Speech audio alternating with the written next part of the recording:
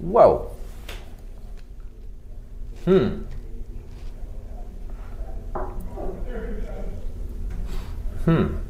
That's interesting. It's like a much more intense version of,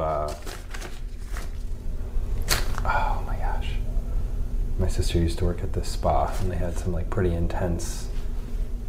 Like eucalyptus oil? Yeah. Yeah. Interesting. Do you do this every day? No. Only doing podcasts. Oh. Yeah. It's okay actually. What about the internal state? How does it feel on internal state? How does it feel on the inside? The tobacco? Yeah. I don't know. It's kind of like choking me up a little bit. Like I feel like I don't have my entire voice. You need to take a drink of water? Oh. Yeah, maybe in a minute. I'm just kind of... I really like the feeling of new sensations, even if they're rather uncomfortable. Wait. Like for example, there's like some drugs that people take and they don't like how it impacts like their heartbeat or their chest, or it freaks them out a little bit. I tend to really like that. It's like this reminds you you're alive. Yeah. Peak experiences. What's that? Peak experiences. Oh, yeah. So I definitely do want some water or coffee, but I kind of want to let it like sit for a sec. All right. Yeah. So what are some of the pivotal moments that made you the person that you are today? Pivotal moments, especially from your childhood, perhaps. There's so many. Let's see. It's helpful for me to think chronologically, or somewhat chronologically. So I think like something that's important to know about me that I think is a very like creative, was ended up being a very much like a defining characteristic of who I am, is my parents got divorced when I was very young. I think I was 2, 3, something like that. My sister Sarah, who hopefully you'll meet at Mystic next year, if we're both there, is about 16 months younger than I am. And the custody battle that my parents had for my sister and I was I think the longest ever in the county that we grew up in. It was 9 years long in 4 different courts. And everything that happened with that, like there's a lot of not great is probably the best way of describing it, I think was really important in terms of shaping who my sister and I are, or shaping who I am. I believe a lot in the beauty of struggle, and that was fucking hard. It's fine. It's okay for to you. swear. Yeah, totally. Yeah. Oh yeah, for everybody involved. Me, my sister, my parents, everybody. I don't think there was a single person that it was easy for. And so that, I think, like that basically went on until I was almost 11. So that was definitely a defining component to my life. Starting at the age of 5 is when I started going to work with my dad. I don't remember a lot from when I was 5. I just remember I would drive around with him and I think he would give me $5 or something, and I thought it was the coolest thing in the world. And then I started working in his sheet metal shop when I was 9. I wasn't allowed to use everything because they didn't want me to cut my fingers off. But learning like work ethic and be able to spend like it was kind of a sacred time. Saturday mornings we got to ride to the office together. I got to hang out in the sheet metal shop. He would do work in the office and then go home together. And so I learned a lot from my dad through those years, and still follow on from that for sure. I'd say... What'd you learn? There's so many things. In hindsight, I think one of the biggest ones was care for people. My dad always cared a lot for the people that worked for him.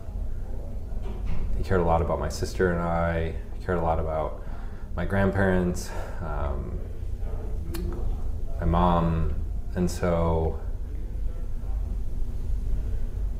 when you really care about people, you make certain sacrifices that I think are different than some people would be willing to make. And so I was exposed to some of that, so I learned a lot about it. Can you say a little bit more about, concretize it? Like, how did he show his care? It's like, I guess you could almost think of it as like 5 love languages. Okay, So sure. Yeah. it really depends on what those things are. So some things you could just say is in terms of like time and dedication. So little things. My dad was an insanely busy person. I played football all 4 years in high school. He worked the chain gang. He never missed a single game. He fought real hard for custody of my sister Sarah and I growing up. So every dollar that he had, any ounce of energy that he could put towards it, he did, and sacrificed a total lifestyle and life to be able to do so. There would be guys that would work for him and they would be short on cash because some emergency happened in their life. Something out of their control, usually medically related. He would loan them money. He'd expect to get paid back, but like he would loan them money, sometimes personally, sometimes from the business at 0% interest. So those kinds of things, I think matter. And the way that you approach it is different for each individual person in terms of what their needs are. But that kind of, as like ethic or value system always stuck with me. There's an easy way to see what people are really committed to. You look at their calendar, you look at their credit card statements. That's interesting. Right? Because it's easy to say, I love you, but it's another to actually see what they do with the limited resources they have. Right? So, obviously not deterministically, but it's a pretty good indicator. Yeah. What else? What other pivotal moments happened in your childhood? Yeah. I think playing football in high school was a really important defining characteristic. I'm not the most athletic person in the world. I could probably outwork anybody on the field, at least at that time in my life. And so, basically that's another one that's really focused on work ethic. The most humbling time in my life was freshman year in college. I've been blessed. I have a very good memory. I'm pretty good with numbers, and so to get A's was really easy. And then I went to college where there was a lot of people that were equally or much smarter than I was and had better work ethics than I did when it came to studying. And so then I got my teeth kicked in terms of my grades because I just figured I could put in similar level of effort and get the same outcome, and that was not true. And so that was a good realization of one, dedication or commitment to like what I like what outcome I really wanted, being very conscious about it, and two, that different people have different skills. So I learned this a lot where the first summer that I interned at this laboratory called Sandia, I remember... Oh, you interned at Sandia Lab? Oh, you know Sandia? Yeah, I came from a biomedical engineering background. Oh, okay. So, yeah, not a lot of people know Sandia.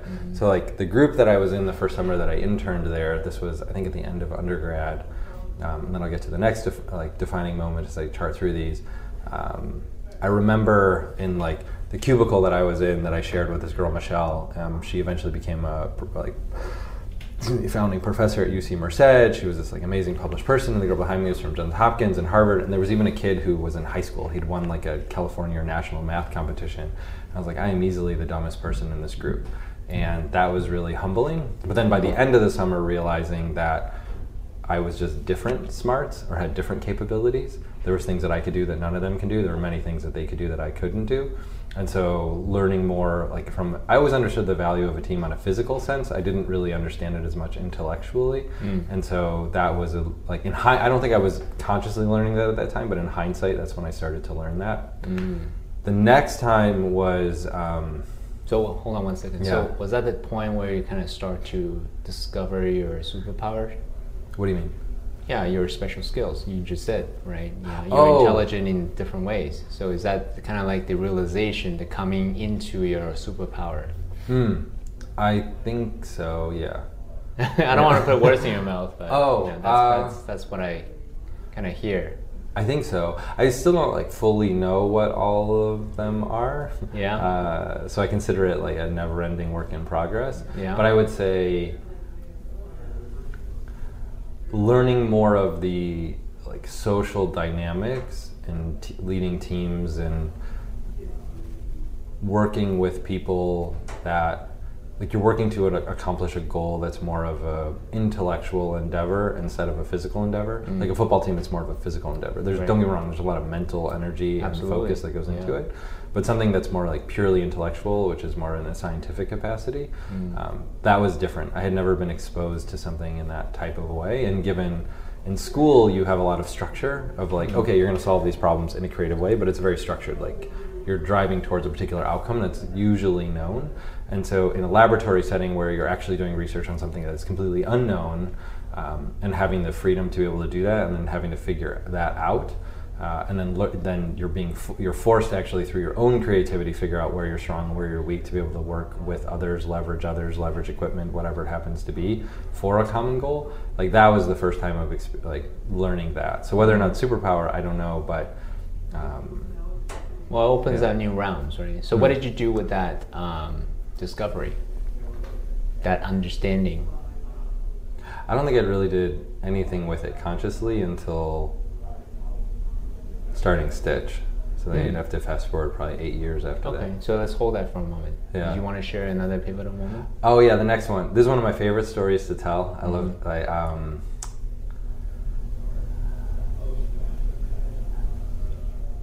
This is more of a story, I guess, of abundance. So I'm not particularly good with the word no or losing when I don't think the answer should be no or I should be losing. Back up. Yeah. Say that again. I didn't understand. Oh, let me illustrate with this story. Yeah. So I'll put it this way: like I'm not athletic, but I'm not super athletic. So if we like played a game of basketball and you beat me, I wouldn't mind so much. Right. But if we play a game where I'm pretty sure that I should have the chance of winning, probabilistic outcome. Yeah, exactly. Winning. Yeah. Then I am not very good at losing. I see. I would say. So going all the way back to like I dicked around my freshman and sophomore year in college, or first 3 semesters in college, my grades weren't that great, and so my final 5 semesters in college, my grades were really good. And when I applied for grad school at Michigan, originally I was denied, and that really sucked. I worked for this professor, Yogesh Gyan Chandani was his name, or pronounced something like that. And I remember walking to his office the day I got denied, and we're both like, damn it, like, thought we had a good chance, but didn't. And so what do most people do when they get denied? They apply elsewhere. What I did is I reached out to the professor and asked him if I could sit down with him a little bit. And so I scheduled an appointment with him, and it was like 2 weeks after that. Amir Mortazawi was his name. And I remember preparing all of this documentation before the meeting. And I was one of the only undergrads that had been published. I wasn't first author, but I was at least on like some publications. Very few interns at Sandia get invited back. I got invited back. My grades had gotten a lot better at the end. And I remember sitting down in the room with Amir and Professor Mortazawi and said, oh, hey, thank you for taking the time to meet with me. I know you signed my denial letter. I wanted to meet with you because I believe I deserve to be here and talk to you about it. And he responded point blank with, understand, but I don't think you do. And I was like, shit, that's like a crappy thing to hear. And after going back and forth over a 15, 20-minute conversation. So you were able to make your case? Exactly. Okay. I was hoping that he would say, I'll reconsider and get back to you. And at the end of all of that, he sat there totally silent, kind of rocking in his chair, and he looked at me and goes, well, you convinced me. And I go, what? He's like, you convinced me. I was like, great, now what? And he goes, don't worry about it, I'll take care of it. You'll get a new letter in the mail in a couple days. And I got my acceptance letter. And then I sent him my grades every semester and had a really good experience in grad school in Michigan. And I love to tell that story, or why it was such a defining moment in your life, because there is a, like, don't get me wrong, like there's forces that you can't fully control in the world, and that's a reality. But for things that you really want, like there are ways to go after it in a more like conscious, or like I'd say the word aggressive, but I don't mean it like fighting aggressive, but I mean like, you know, like a lot more energy. Willpower. Yeah, willpower.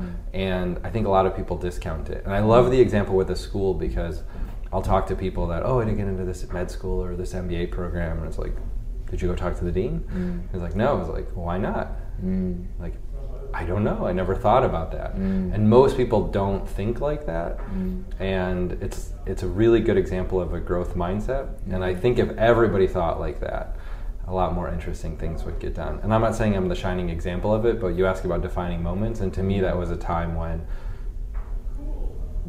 for all reasons that should not have worked out, but it did. Well, let me ask you this. Yeah. Who seeded the idea in your head that it's okay to ask, to make that request, make the case to the dean? Because as you said it earlier, most people don't. They don't have that concept of actually make the request. Yeah. So, like, how did you acquire that, and then you took the action that you did? I mean, I don't know entirely. What I presume to be true is it goes all the way back to the childhood component, where if I go back to the story of my sister and I with my parents, is most people would have a custody battle, go through court, they would rule one way or the other, and that's that. We didn't have that journey. And so I think most things that I've known is that if you really want something, you figure out a way to get it. Okay, so you were able to learn that from the doggedness of both of your parents. They both wanted custody. So you were able to take that lesson with you. I think so. And like I said, I don't fully know, but as I have more and more conversations about the roots of our ideas and our behaviors, I'm believing more and more that so much is shaped from when you're a kid. And so I think my perspective tends to be rooted in there was probably something that happened early on that was a learned behavior, and that is what led me to get there. And that's why I believe that to be true. I love that. Yeah, I mean, I love the idea. Recently, I learned from Burning Man that parenting is essentially transferring of knowledge, transferring of memes from parents to kids. Oh, like from Annie's talk? Yeah, exactly. Yeah. I loved that. So I love that. I was like, oh yeah, it's an interesting concept because it really simplifies everything. Yeah. Yeah. And when she talked about imprinting on children, and then what does she call a kid? Oh, a time capsule of their parents, basically, right. And each parent whichever has the best idea that wins, and it's imprinted onto the child or children. Can I tell you a quick story on that? Please, really? yeah. So I went to dinner with Eben, Annie's husband, a few weeks ago, and They're local, right? They are nomadic 9 months of the year. They're actually, their home base is in Florida. No kidding. Yeah, right. If I remember correctly. All right. Hey. All right. Cool. Yeah. They're great. Had a dinner with a nomad. Great. Yeah. But we talked about a lot of things. There's one story that he left me with as we talked about like the parenting side that I thought was really interesting, and because this notion of imprinting is, I think it's real, and him and Annie are so focused on the relationship that they have and the relationship with their daughter, Love, you remember her name's Love? And what he said is one of the things that they do to be really conscious of what the effect that could have on Love is that they have, they're both really opinionated. They get into a lot of conflict and fights. And as Annie said, like, not bad. Like, what's great about conflict is it's a conscious choice by both parties to work through it once they got to the other side. And so they don't fight it, they embrace it. But what they do is they recognize that their conflict can have a negative impact on Love. And so what Eben said is when they get into a fight, whoever is the lesser triggered person will stop if Love is present, which they say she's present about half the time. They'll stop the fight, they'll look at Love, and they'll say, hey Love, Mommy and Daddy are in conflict right now. We need to work through it. It's not about you. We're perfectly okay. You're perfectly okay. This is all natural. Yeah, etc. Do you have any questions? Like, no, I'm good. Okay, great. And then they go right back into battling or doing whatever they do. And I'm like, that is fucking mind-blowing, right? Yeah. Yeah. I love that. Wow. Because I think of how much like a parent, I think of how many times in my childhood that my sister and I were worried that like, oh, they're fighting, they're gonna get divorced, we're gonna be in trouble, we're gonna yell at, like, all this stuff because our parents are doing something that they're working out on their own that we internalize as being because of us. And that does a lot of like emotional damage or scarring and creates a lot of fear internally. And so when you can just remove that and also introduce this notion that conflict can be a good thing and in fact a great thing because of that conscious choice of getting through it, it completely changes the relationship dynamic of what someone is growing up with. Yeah, Eben's and Annie are fascinating people. Love to actually interviewing them at some point. as well. That's so cool. Yeah. Yeah. Yeah, they have so much that I can learn, I think. So I agree with your sentiments. So, beautiful. Oh, right. So going back to your graduate school entrance, here's a notion that I am kind of entertaining with. My mental model is this. I love the yin and the yang sign, right? There's the yin and the yang, there's a black, and then a little bit of white, and there's white, a little bit of black, the yin and the yang. And the way I looked at it, yang is all about sovereignty. It's about willpower. It's about intentionality. It's about directionality, right? And yin is the flip side of that, the other side of the spectrum. It's about allowing. It's about space. It's about flow, naturalistic. And the beautiful thing is not one or the other, because the beautiful thing is actually find that middle ground and then find the harmonious place for each individual, right? Internally driven, not externally driven. So the person that I interviewed before you, he's all about the yin from his point of view, allowing, naturalistic, following, love, right? And that's how he runs his business, how he raises kids. Really interesting, which is totally contrary to how I was raised. Right, Chinese background, intentionality all the way, all about preparation for the future, all about like driving, goal-oriented, etc., etc. Now, not one is better than the other. Again, it's all about finding that middle ground. Right? Yeah. Sovereignty and then allowing. How do you find that middle ground for you?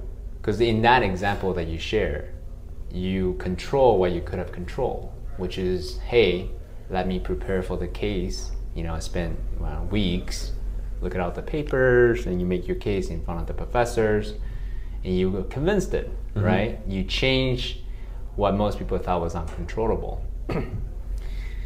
But you can keep going that way. More to that, then it becomes pestering. I have met people who pesters people because they think like it's all about drive, and then your qualification didn't warrant the entrance or whatever, right? So anyway, without digressing further, how do you strive that middle ground of exerting your will and versus allowing allowing together? It's so fucking hard, man. Because I believe that there is what's the word I'm looking for? Like enlightenment in the middle. Or Jennifer from our camp, she told Alicia and Shayna and I this construct. I think it's similar to what you just described, the yin and the yang of the. She said most people live in a world where it's truth or harmony. So meaning there are people that will prioritize truth regardless of how it affects others. It's important for them to get their truth in the world. There's other people that will prioritize an interaction, harmony, keeping everybody happy, but they'll sacrifice their own truth in order to make that happen. And how do you live in a world that has both? Like, is it possible to actually have truth and harmony coexist? Right. And what I think not is really, either or, but both. Exactly. And what I think is really interesting of just even like the symbol of the yin and the yang, and I don't know nearly as much about it as you do, but is that the symbol is drawn as one. Yeah, there's two parts to it, but it's drawn as one. And so if I go to this notion of truth and harmony, we're not talking about how do those two things like live side by side next to each other. It's actually more of a question of like how do they live together as one. And because they largely feel like opposing forces sometimes. And so I think there's a lot of things that are like this, but I think that being able to do that successfully is it's really like a different state of enlightenment or Zen. The reason why I say it's really hard is that I'm finding in my own personal and professional development at a really important basically at a crossroads right now, where historically I've been able to grow and run this business more by sheer will. And there's a lot of people here that work extremely hard, more hours than me even, and I'm really lucky to have such a support structure here internally. However, my willpower the ways that I communicate with people, etc., they don't create that space and that learning for others, and so it like break down. Even if I intend to have a positive conversation with someone, it could break their morale, hurt their motivation, and then have a long-term systemic impact after that. So I don't know if this was exactly what you're getting at, but using this as an isolated example, there are one of the questions that's being posed to me right now that I'm not struggling with the idea. I love the idea. I'm struggling with the execution of it. Is have an interaction with someone and get the like energy outcome out of that interaction that you want from them, and prioritize that. So meaning, wait, back up. Say that again. I didn't understand what you just said. Let's say you have an idea for something. Sure. And I want to optimize that it's going to be the idea that's going to make you, the company, most successful. Sure. That's one thing that we need to prioritize. And we can get that outcome very functionally, rather, I don't want to say easily, but let's just say easily. Sure. There's another part of it, which is like, you're coming to me with an idea, you're motivated, you're excited, you're creative, and I want you to leave more motivated, more excited, more creative. Energetically speaking. Yes. Yeah. There are ways, as an oversimplification, we can have the conversation that gets to the same outcome of a better idea, where I force that through sheer will, or I enable you and extract a greater degree of a growth mindset from you, make you more excited for another idea, and perhaps even find something better as the outcome because we're able to work on it together. Same interaction, same outcome, completely different energy in terms of how you walk away. And because of how you walk away, and I'm fortunate to be pretty good at reading people, like I'll either feel great or feel like shit depending on how you walk away. So I say that going back to like that yin and the yang is like, how does that change my own personal behavior? Instead of making statements, it forces me to ask questions. Implicitly with asking questions, it means you're letting more things come to you with information instead of inserting your will or intention to it. And so these things coexist in microseconds all the time, in every interaction that you have with people, verbal and nonverbal. And this is just one example. Like I think we can get a lot more meta in terms of what you're talking about with that, but I think of just like in the practical execution of a business, I'm struggling with that a lot because I think the coexistence of those two is what is ultimately the yin and the yang, is what's ultimately the best. But the actual practical execution of doing that in the real world is challenging. Yeah, it takes discernment.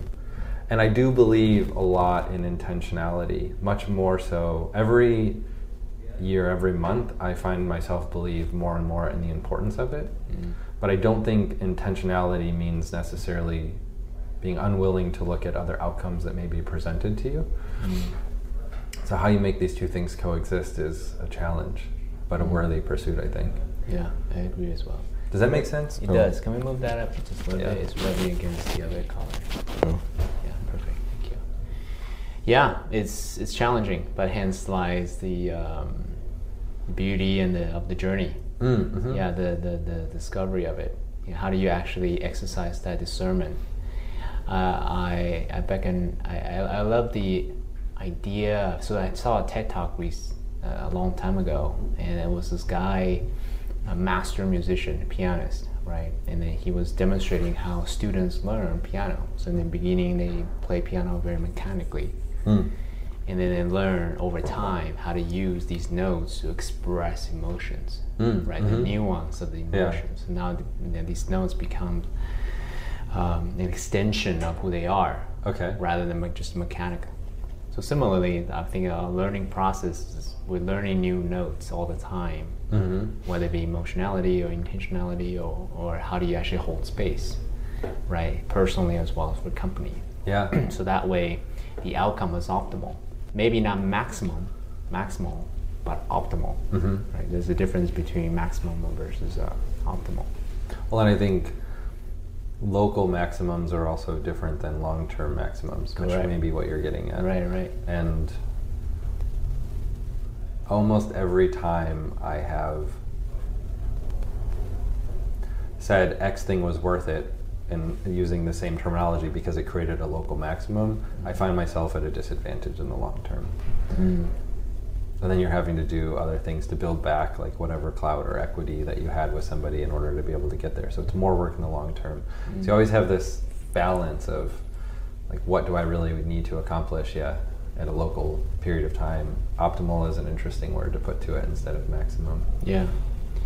So part of my learning is instead of exerting my will, the intentionality, do this thing, and actually rid them of their own freedom and space and whatever creativity to come up with this other, perhaps even more optimal solution.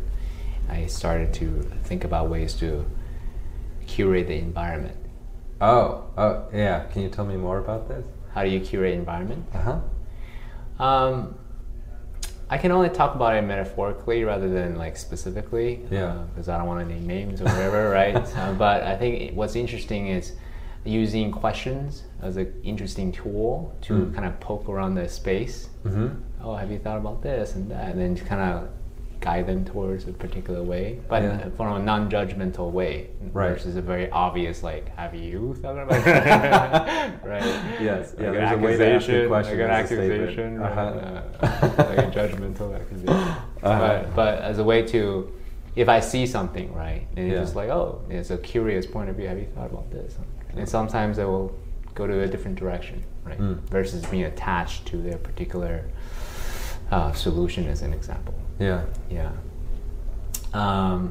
Yeah, we can talk a lot about how you navigate this space. So how do you take even just this construct of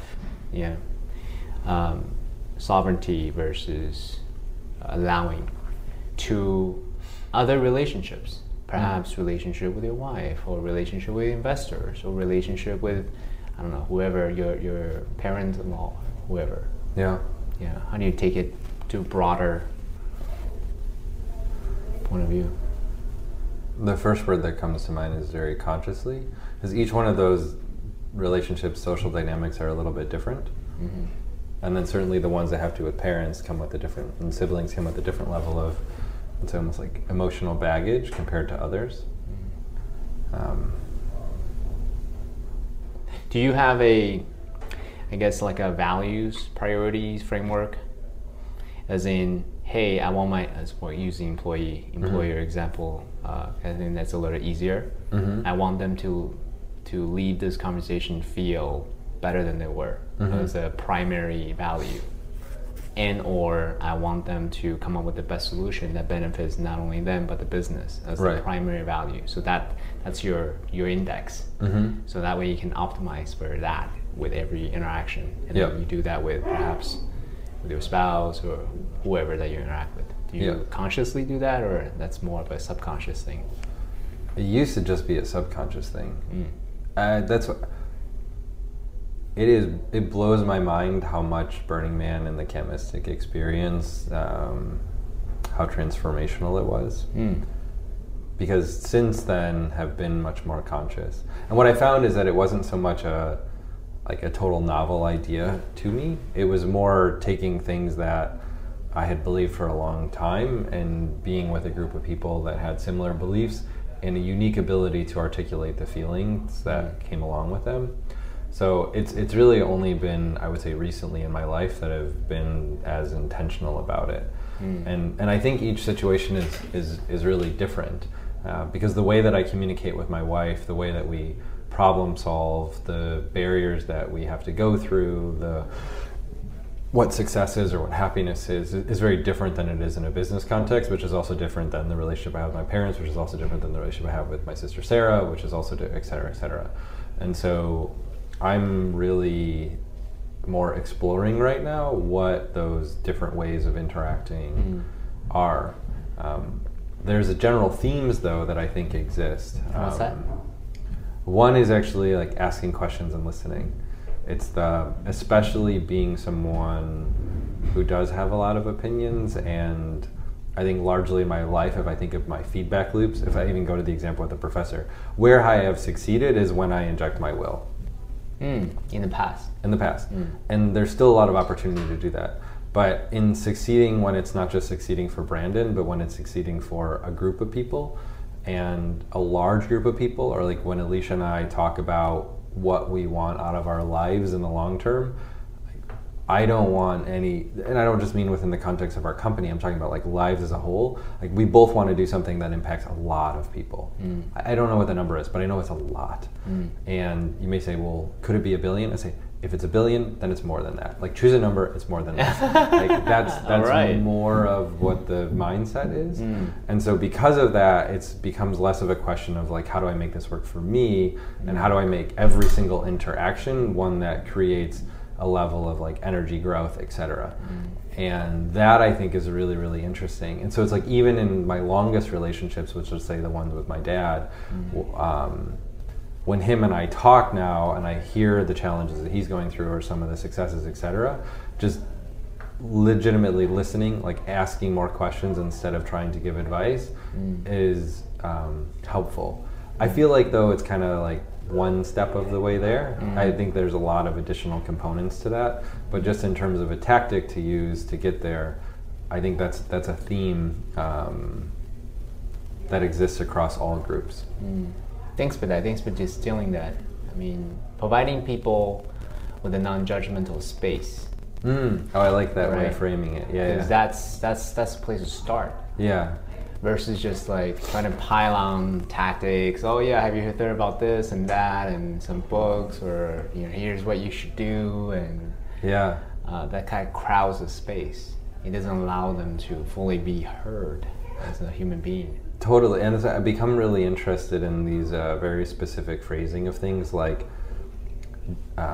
for example, even going back to the Eben and Annie thing, it wasn't the I'm going to tell you a story. It was like, do you mind if I share a story? It's the like legitimately putting choice on the other person creates a completely different dynamic in any conversation, whether it's one-on-one or many. Or I'm really interested in when people say like, I invite you to do X. In the same way that you said with the tobacco, you're like, I invite you to do X. It's a very specific way of framing something that creates a bond between us because we both feel like we're opting into it rather than you doing something or bringing something to me. But to speak like that all the time, and I think especially for me, there is no luxury of mistakes are big and they compound and they get bigger. So the need to continue to get better faster is there and the desire is there. So every single one of these little interactions, there's always a way to get more out of them. And I don't mean more in a selfish way, it's like in a collective communal way. I got you, Yeah, and then especially as a company leader, you run your own business. It's easier, it's simpler, it's faster to exert your will. It's also, you exercise your authority to do something. And people do it faster. But that's what's interesting in the marriage, and I don't know what your marriage is like, but you can't, I shouldn't say you can't, you shouldn't, I would assert, do it the same way in a marriage. And so it's this really interesting thing of an equalization. Same thing with my relationship with my sister Sarah. And so in that realm, it's like, how do you still get, like create something great, but that tool that is so natural is no longer useful. Yeah, no, trust me, this mental model, I relate. I mean, fundamentally, it's human being, right? And this is a human question. This is not a company or husband or brother question. This is like, how do you use the tools from the ego, and at the same time, tools of the, I don't know what you call it, the spirit, human relations, or whatever you call it, to really foster this optimal outcome, right? So one that everyone chooses. Let me share a funny story. Well, maybe not so. It's funny in hindsight. Yeah. So, my last company, as the head of culture, so one of the things that we did, we create these cultural programs to really reinforce some of the values that we have. And the co-founder and I, we know that's gonna do great for the people who participate. So we basically made it opt out instead of opt in, because we learned from some of the TED Talks, if you do opt out, it removes people from the convenience of or the effort of opting in. It requires more effort to opt in. Right, versus just like, hey, I don't want it, let me opt out, like, because then they don't need to make an effort. Okay. Right. So we basically bestowed these programs on them to the employees, and then guess what happened? So what happened was there was a huge uproar of that we bestow that we're imposing our values on them. There was a huge resistance of the people who, because human beings don't like to be told what to do. Yep. I mean, they feel judged that we are imposing our values on their values. So even though net is good for them, it's exercise program as an example, or a nutritional program as an example, right? We just created these challenges, and then everyone is in, and then for the people that didn't feel secure about perhaps their physicality or their fitness level, they just felt judged, and they would start to hide like cookies and snacks, in some pile. Oh, actually no, in a very public way, as a big FU to to the effort that we're trying to do, right? As a case in point of when you impose something instead of inviting people to opt in, that's naturally what happens. Yep. Yeah. So cool, man. So let me ask you a follow-up question. So regarding, actually, you know what? I think now it would be a good time to try a little hotbait. Are you up for that? All right. Okay. I'll explain to you how this works. So this is what hunters use in the Amazon before they go on to a hunt. Whoa. Yeah, it is a very physical experience. Very much like what happens after you do a CrossFit workout, a hard workout. You know how you're physically spent, but then your mind's clear. Okay. For a brief moment. Yep. Right. So I invite you to perhaps set an intention to use that silence for something that's useful in your life.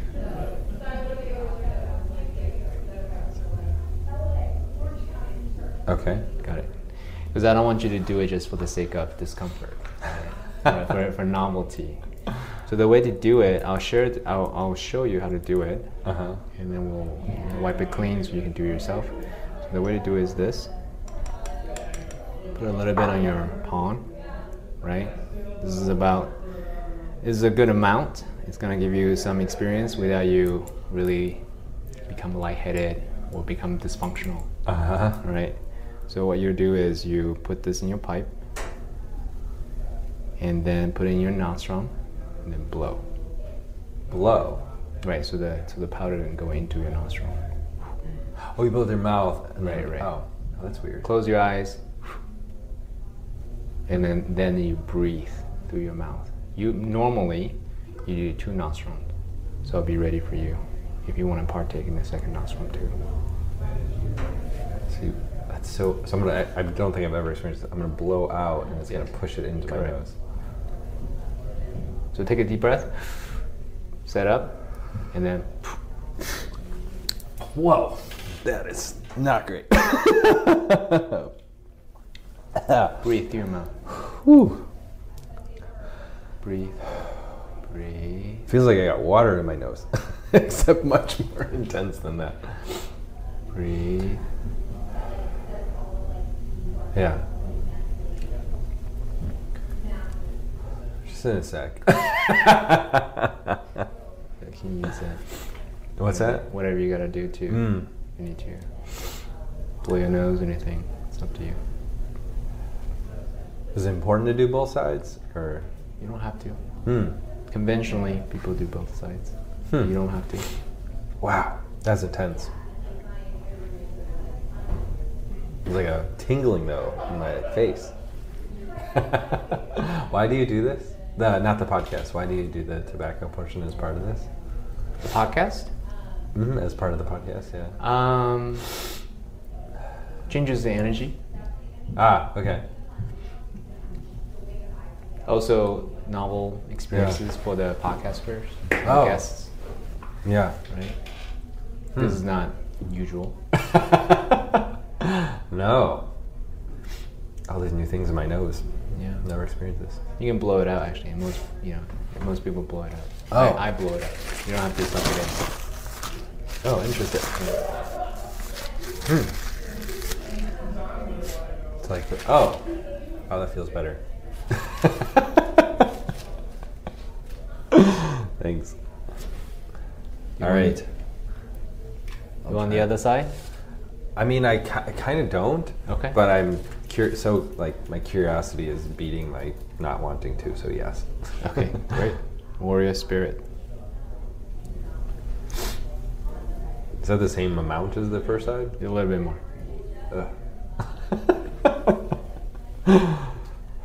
Okay. Slightly more. Not too much more. Just slightly more. How come you don't do this one? I will do it after you do it. Oh, really? Because I only have one pipe. Oh, that's a good point. Yeah.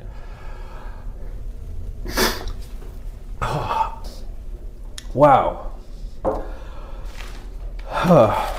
Just take a moment. Breathe. Breathe, breathe, breathe, breathe, breathe. That's so intense.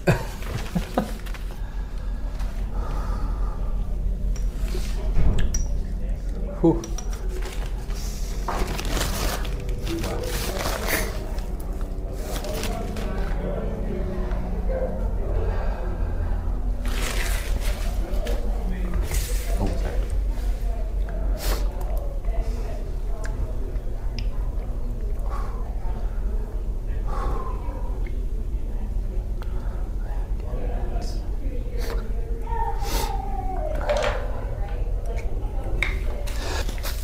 There we go.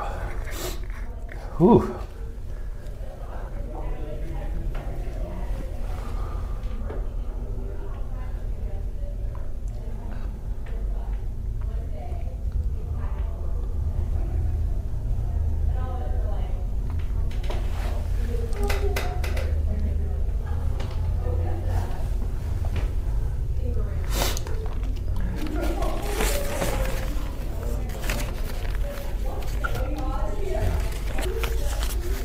A head rush, like a body high that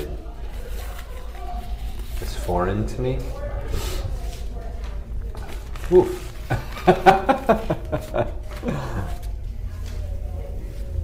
Yeah, you're much more at peace when you take it. Are you supposed to have that feeling in your body? Wow. Yeah, I've never experienced something like that. So it's pretty cool. So change the subject a little bit. Uh-huh. Well, actually, before we go do that, how was that experience? Unique?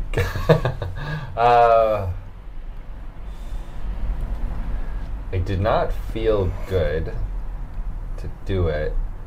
Like the feeling getting in. The after effect is really interesting. I'm having a hard time associating why I would do that right before I would go on a hunt or something. Well, you're more, oh, sorry. you're more in your body. Excuse me? You're more in your body. Oh, so I'm more aware of my body? Your awareness is higher. Because there's the, because it makes you a little bit woozy. For a short amount. Oh, I see. Okay, so you're, for a short amount of time, your head's kind of in a woozy state, but your awareness of your body for what you're about to do should be better. So you'll be better with tactile functions. And also mental clarity. Oh. Excuse me. Okay. Rubbing against this myself. Yeah. Hence the reason why do we do this. So on that note, let me ask you the question about that. What's your thought about adversity? Especially about being grounded, this man, as an example. Adversity? Adversity.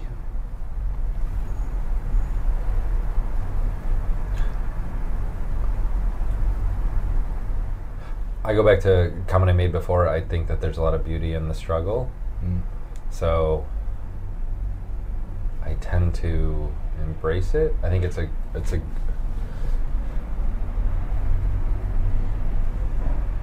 I don't know, when I think of adversity, I think of like a challenge or a disagreement,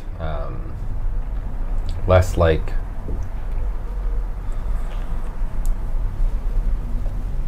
fighting for the sake of fighting. Like adversity, there's something that needs to be worked through. So I wouldn't say like I love it, but I enjoy it because it means there's a problem to be solved. Maybe I'm misinterpreting the word adversity, but I tend to think of it as usually a good thing that most people don't want to have, but is probably the right thing to have. And that actually answers your question why we do this.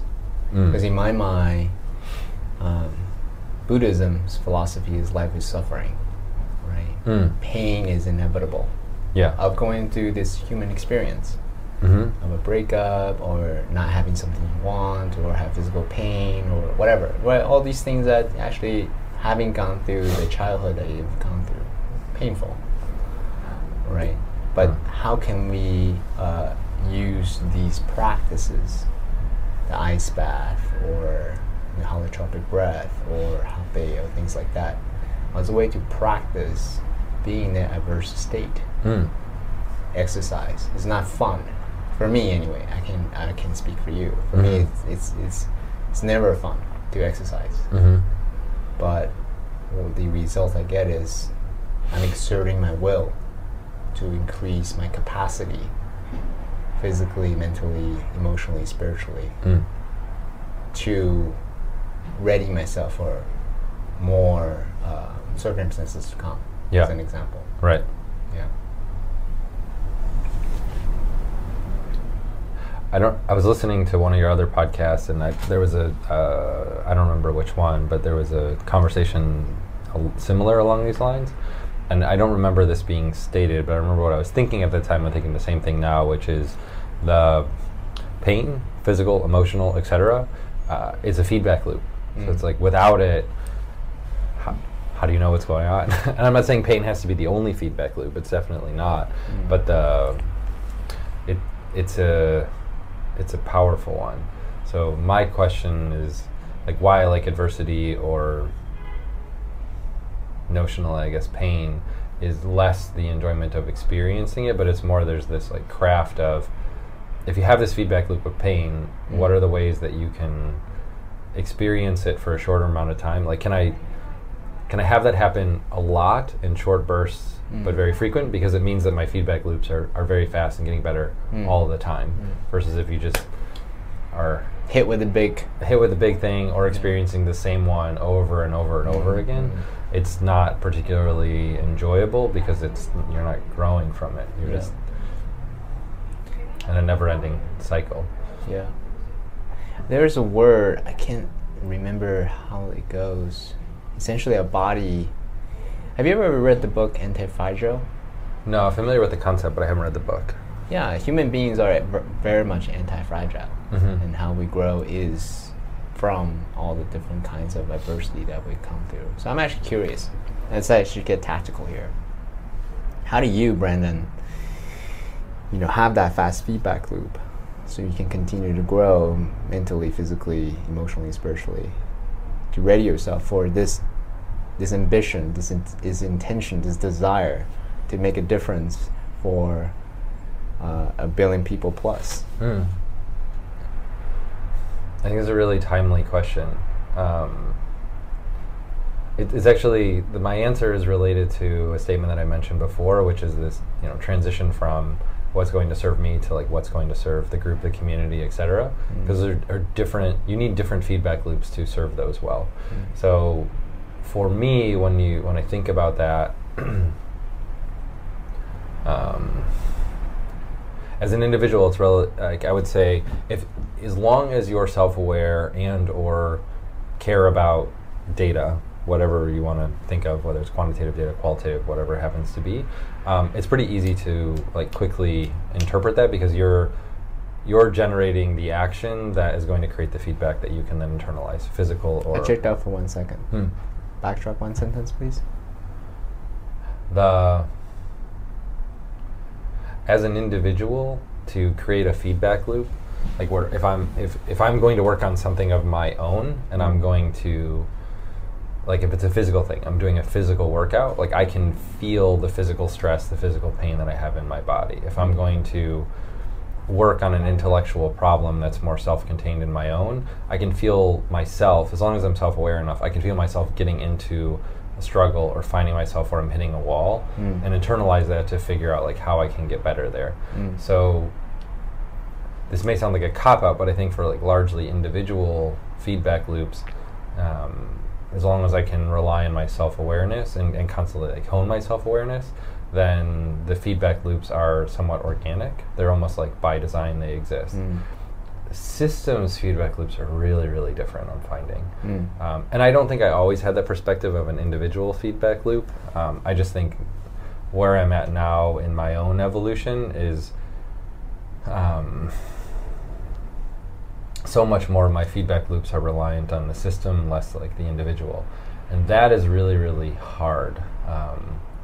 So where I'm really interested, going back to your very first question on like intention, or what is my first intention, and this notion of like what does it mean to be a man, or just like what does it mean to be us in this new age, there's a lot of really interesting questions where like let's just put myself in the role. I'll talk about two roles, like one as a CEO, one as a husband. Right. So as a CEO, like what feedback loops do I get? I have many feedback loops like empirically based on the performance of the business. That's fine.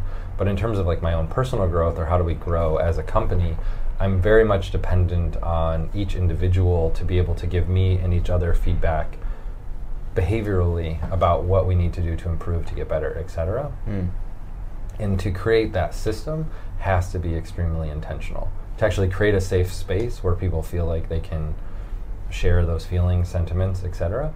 That's something that is, I think, very human, but it's not something that humans innately feel comfortable with because there's a lot of fear in upsetting someone, there's a lot of fear of saying it wrong, etc.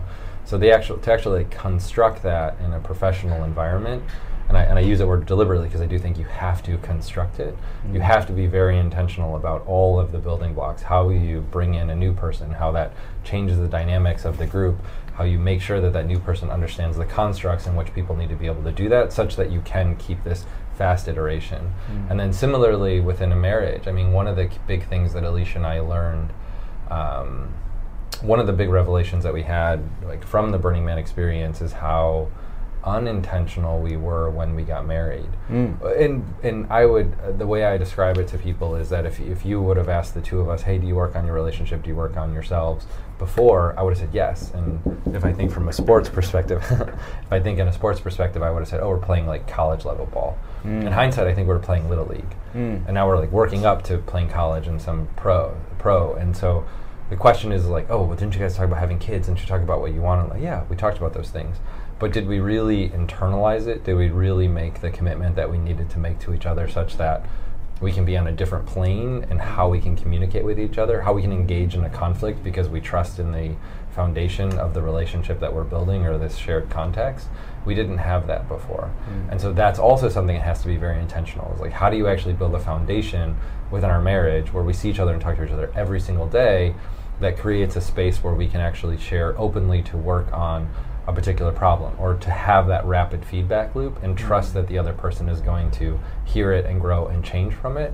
And that's something that also has to be really intentional. So I guess like in summary, and I don't think I'm being as clear, maybe it's because of the tobacco or whatnot, as in my head versus what I'm saying, is that going back to your question as I remember it, is that like individually, just self-contained, my feedback loops are almost entirely dependent on self-awareness. Yeah. Feedback loops with any group, professional, personal, love, whatnot, all have to be, I think, very intentional and constructed in a way that continues that ability to have those feedback loops with all of the other external pressures that come from social and relationship constructs that exist in the world.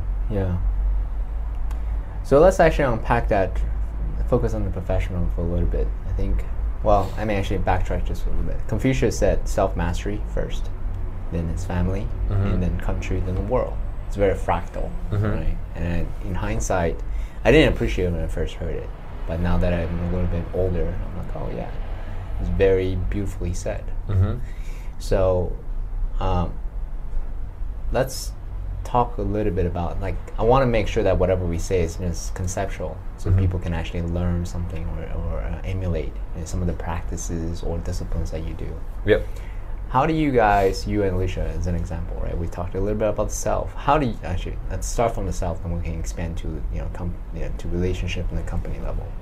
How do you ensure that your awareness is more and more acute? How do you raise your own awareness level? Yeah, that's a really tactically speaking. Great question. So this is, I think, where my statements that I said before break down, I think largely by feedback loops from other people. To give you a specific example, recently one of our investors, they do like he gets all of the CEOs of all his portfolio companies together once a year. And this year they changed the format where we all did, we got 360 feedback from a bunch of different groups. And something that was very interesting in my feedback is, even though largely I would consider myself a very self-aware person, and from the feedback I received, I think other people also perceive that I am. One of my most negative, critical pieces of feedback was that I don't understand the impact of the things that I say much of the time and the way that I say it. So it's like I may be self-aware of myself, but I'm not self-aware of the impact that I'm having on others, or I think I'm having an impact that's very different than the impact that is actually happening. And so the only way for me to know that is to get the feedback from other people so that I can actually be more self-aware about the things that I have blind spots about. Thank you. What about in the relationships? What kind of disciplines do you, well, actually, no, go back to that. So, well, that's externally given, right? So quarterly, I'm assuming, quarterly they give you this 360 review feedback from other CEOs and whatnot. Do you have a personal practice to seek out feedback from your counsel, your personal counsel? Oh, yeah, and to be, that was just like one example of something that happens once a year. This is where I have a coach that I work with every single week. As we think about hiring executives in the company, I have to level up the type of people that work with that are willing to, like, they're not intimidated by me, so they're willing to give me the feedback that I need to hear. There are many things that I think you need to engineer around me to make it something that's happening not on a quarterly or annual basis, but it has to be immediate. Yeah, gotcha. What about in terms of family? What kind of disciplines do you have such that you and your wife have iteration quickly? Yeah, I would say we're really novices at this right now. So for us,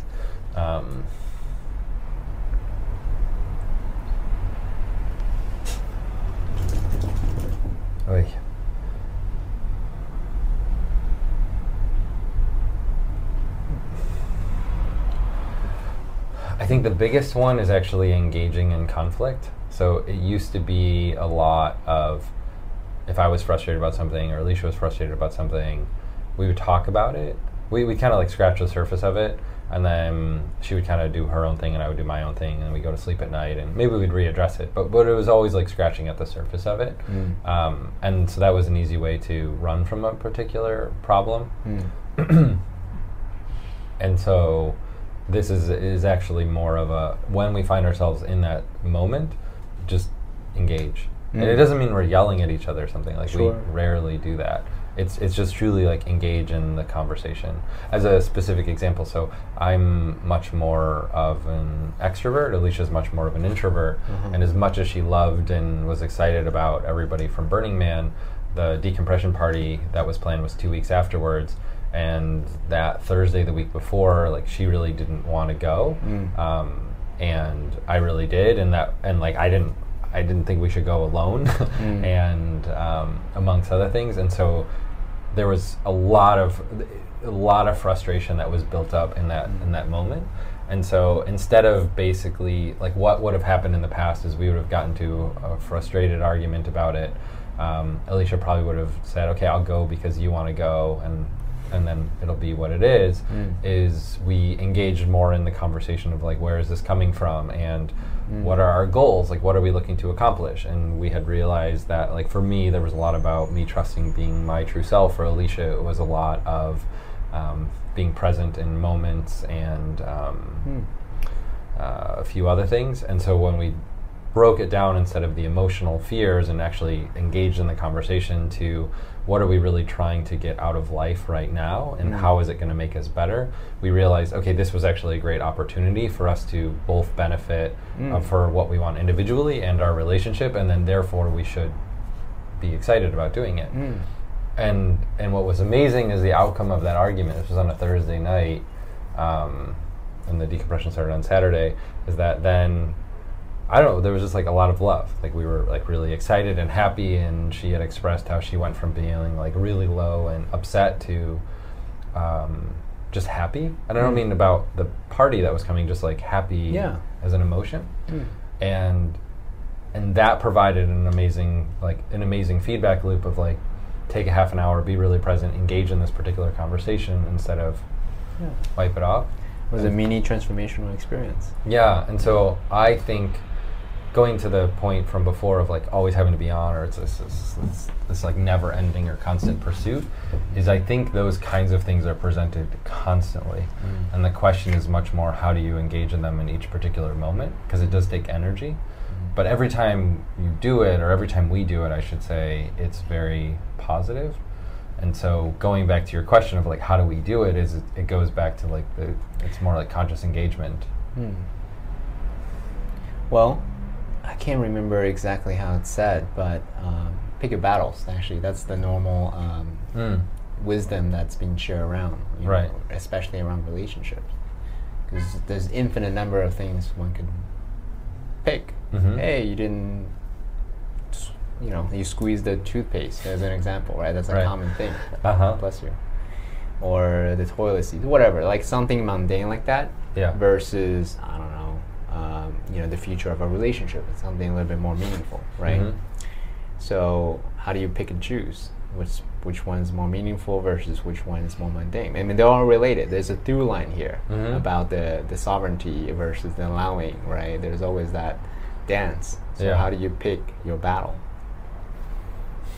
Oh, you're asking me? I'm asking you. Oh. How do you pick your battle? I don't know, but I don't think I agree with this, like, pick your battle. Okay. Go to the toothpaste one. Like, if you're getting to the point, I believe at least, you're getting to the point of arguing about the toothpaste, like, it's not about the toothpaste. It's never about the toothpaste. It's never about the toothpaste. It's really so there's probably like a whole bunch of battles that you chose not to engage in that led to, this little tiny simple thing creating a massive explosion. So like, it's very, very negative. So I don't want to imply that you should always be engaging in conflict and everything is conflict, but I think that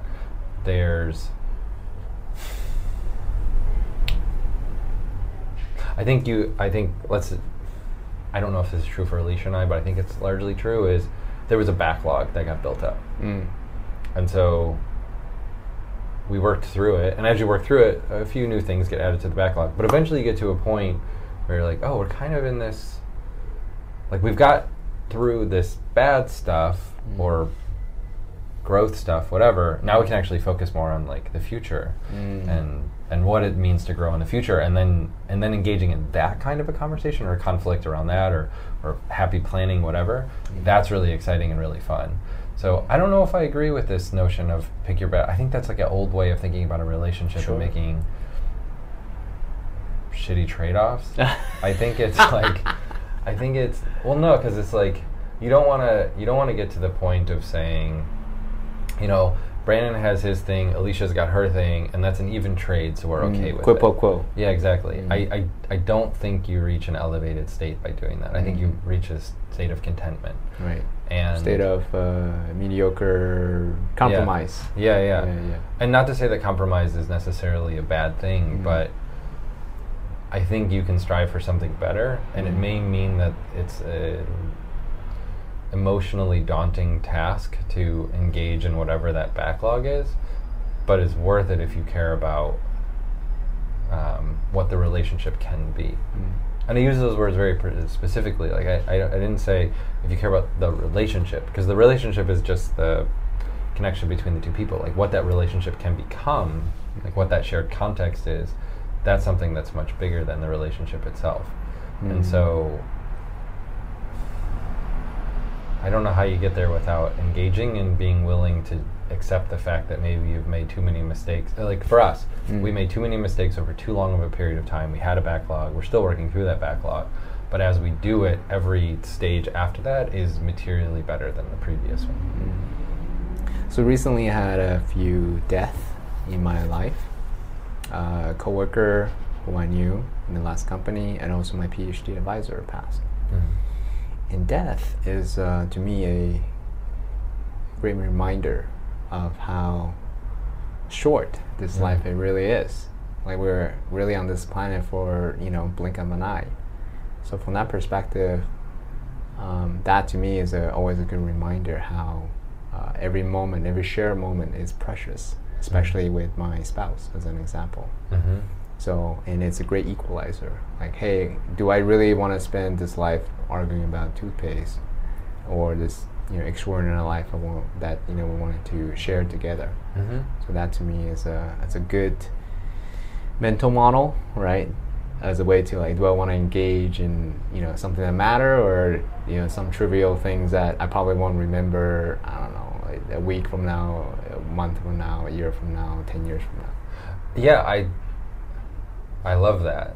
And I think let's go back to the yin and the, I apologize, I'm not as familiar with it. Which one is it yin or yang that's more on the intentional side versus what? The yang. Yang. Yeah. Yeah. So I think of the, okay, let's just say, whether it's true or not, let's just make it a truth for this moment. Yeah, use that as a mental model. Yeah, that doing, like being able to think more in the yin state will ultimately lead to better results, because you're able to see more of the world that's around you, and therefore you're able to choose. You have a greater degree of choice of what can create the best outcome, make you the best version of yourself. So like, okay, if we're blocked at getting there, and we'll go, instead of the toothpaste example, Alicia and I both are terrible people when we're hungry. We're just bad. Like, thank you for sharing that publicly. Oh my gosh, yeah. And it's just really, like, last night was a really great example of it. We left work, we went to yoga, it was great. We left yoga, we're really hungry, and we go home and we had this brilliant, horrible idea that, like, oh, maybe we could like run this quick errand, and then, oh my god, over the next half hour I just got so angry. And it was hangry. Oh my god, it was really not a good moment in our relationship last night, from like 8:45 to like 9:15 p.m. So how does this all relate? Well, if we realize that we love living in this yin state, sorry, I forgot again. Yin is not is the acceptance of yeah, and we want to be there in many circumstances. What we need to do is be extremely intentional about what are the things that are blocking us, and the being hungry makes us angry. It makes us worse people to be around. We're not good at communicating with each other. We're very one-track minded, etc. So just as simple as it sounds, being very intentional about making sure that we are properly nourished at the right times, and accountability buddies, because like Alicia will get hungry and then she won't want to eat, and then I'll try to give her food and she'll say, stop trying to feed me, and it's like, but if we have this agreement that we both get to be accountability buddies with each other and look out for each other and make sure that each person is well nourished, we have to be very yang and very well nourished in that moment. And by doing that, it allows us to then experience the other components of life around us, because we're more open to it. And so I just think about that like, some people may say, oh, you can't sweat the small, like you got to sweat the small stuff or whatever. And I would say, yes, like, don't micromanage somebody else's life. But at the same time, it's like, every little thing is something that could get in the way of you becoming better. And I think you have to be really conscious about what those things are, and very intentional about how you design your life to enable you to achieve an enlightened state. Yeah, removing the friction points. Anticipate the friction points, and then prepare for the friction points, and hopefully on both sides. But for the person, or both perhaps, actually solve the friction point in advance. Have snack bars around, whatever, so that you're always ready, right? For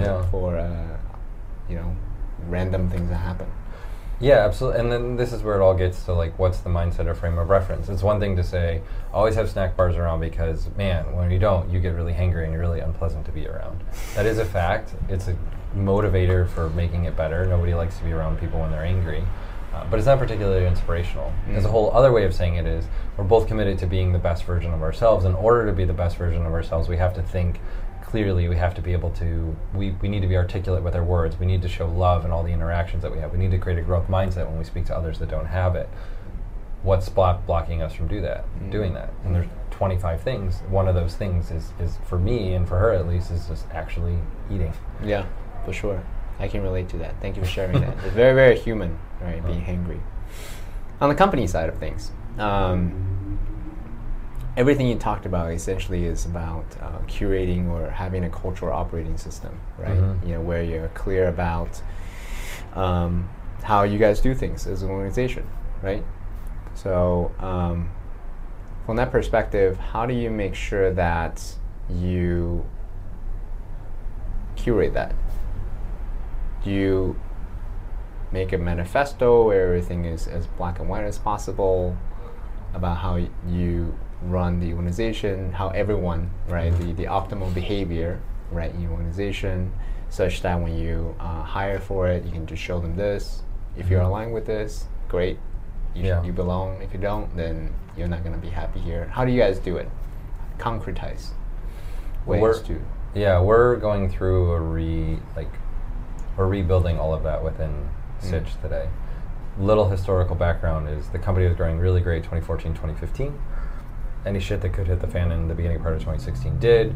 We basically had to tear it down and rebuild up. So we went through a really hard time, and during that time... How big, how many people were at the time, 2016, roughly? A little above 80, and then we basically cut it in half.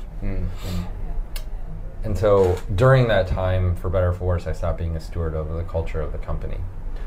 So going back to I give you that background to go to your question of we're in a time right now where we're rethinking our values, we're creating our first set of cultural norms, we're rethinking the entire way that we work together. And so while a manifesto, as an example, I think is a really interesting idea and it's an important starting point, at least what we believe is that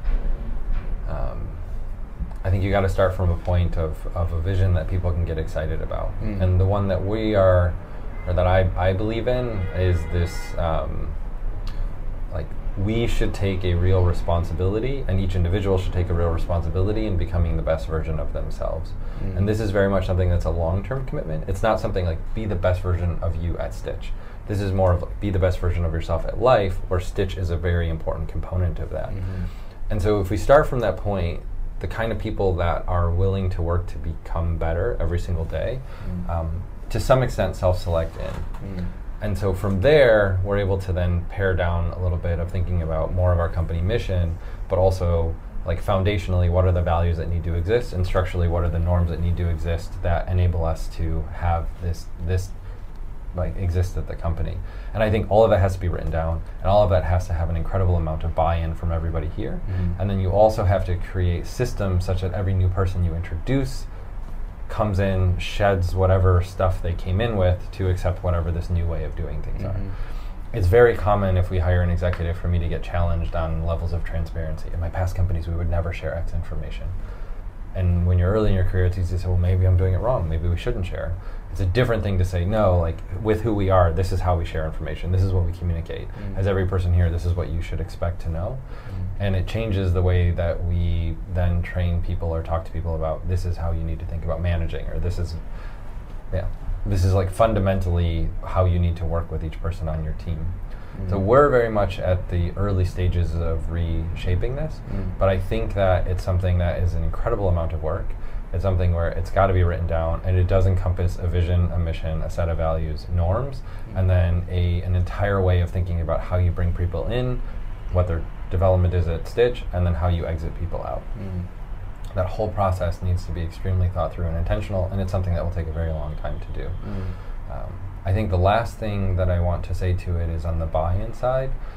What we're doing, as a concrete example, is we're reshaping our values. In doing this, what we did is created a committee of 7 people who I consider ourselves editors, and I'm the editor-in-chief of creating these new values. But the way in which we gather all of the data to create the new values is through a series of creative exercises with the whole company, with our board and investors, and to some extent with our customers. And so we do that so that we get the data and information from everyone so that they feel bought into the process. And then we communicate that story to new people, or my intention at least is to communicate that story to new people as they come in, so that they understand that the roots were not just created from a mountain. It wasn't Moses with 2 tablets that came down from Mount Sinai, but rather it was something that was created from the whole. Thank you. Yeah. I appreciate that. I know that we are running a little bit short on time. Would you like to experience Sananga still? A what? Sananga for your eye drop, for your eyes. I don't know. Great response. So we have a gentle Sananga versus a more intense Sananga.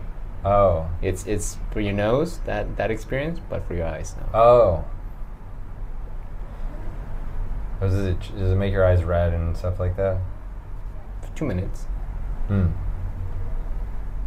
I'd like the gentle one on this one, if that's okay. Yeah, totally, of course. I'm not great with eye drops. I want to give you a full experience. Yeah. So how do we bring this to a close? Yes. So close your eyes. Close my eyes? Well, close your eyes so I can administer it. So lean back as far as you can. Close your eyes. Close us a little bit more if you can. I'm going to put it on to your eyes.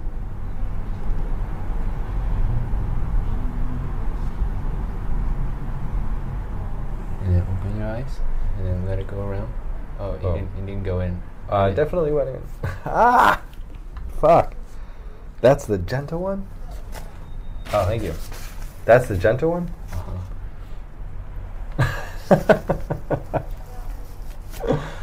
Maybe I didn't get the whole thing in my eye. But woo! Okay, now it's calming down really fast. And then breathe through your mouth still.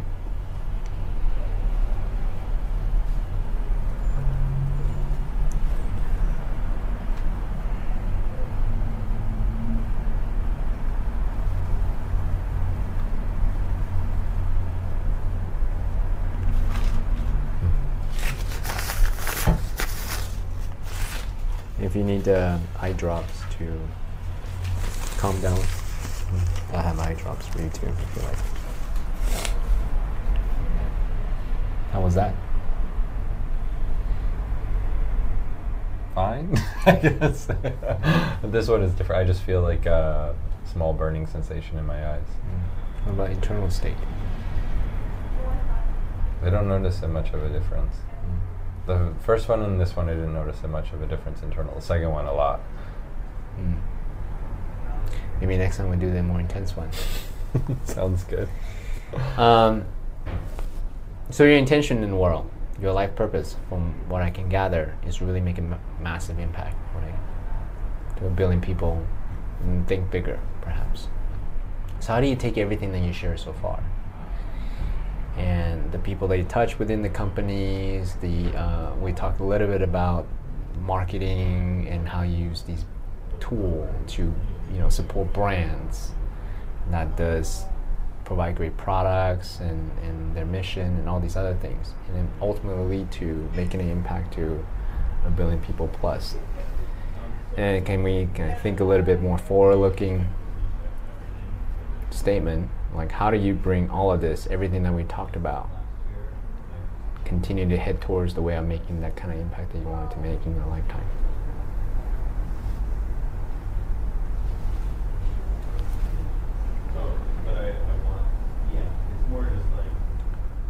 What I believe today is the the specific thing that we do as a company is less important. It's more of a medium to be able to have an impact. I'm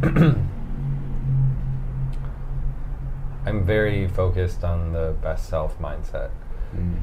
I'm very focused on, and very much believe that if you can get the most out of everyone, if you can really enable people to believe that they're getting better every single, because they genuinely are, not just because you're creating a veil around it. I don't know what the foundation or what the medium is exactly to get there, but I think that mindset and being just have a relentless pursuit towards that is what will enable us to get there. So tactically though, so someone who is listening to this, who's inspired by your narrative, they have a company, they have employees, they're very much on the same boat, right? In this ethos, this path, this warrior's path. What is something that they can tactically perhaps try on? Something that you're thinking about trying on, as an example, that they can, go towards the same path. Like a tactic that they can do? Yeah, something tactical. Something that I've started doing and I'm really loving is, it may sound very simple, it's just every single day, right when you wake up, before you look at your phone, before you do anything else, is consciously set an intention without excuse. You just every single day, and you just any intention, or just intention towards this life purpose that you're talking about? No, a specific intention that you believe is the necessary step now to help you get to whatever the next step is. So for me, my intention, I have two, one that builds on the other, but it's been the same for the past 3 months, and then I've added a new one as of 3 or 4 weeks ago. But it's like, for me, I need that constant reminder every single day. It's like that kind of the drum beat. And it's because I think it's really it's really easy in the day-to-day to get pulled into many different directions and different things that block you. And so I think you have, whatever time it is that you wake up in the morning, you have to start very, very consciously choosing it. And yeah, it's not something that should dither left and right every single day. It's truly like, be very conscious about what is this next step that you need to do to get there, and be very intentional every day when you start your day that you're going to make some progress towards what that is. I guess you could say it's rather goal-oriented, but I don't think of it as just like a goal. It's a little bit more of an energy. Hey, Brendan, thank you so much for sharing everything you share. We went to a lot of different spaces. Relationships, personal self-mastery, company, running a company, what it takes. Definitely, I think we can definitely go round 2, round 3, take it a little bit longer, and then I can't wait to see where your journey takes you. So thank you so much for being so generous. Yeah, thank you for having me. With your life experience.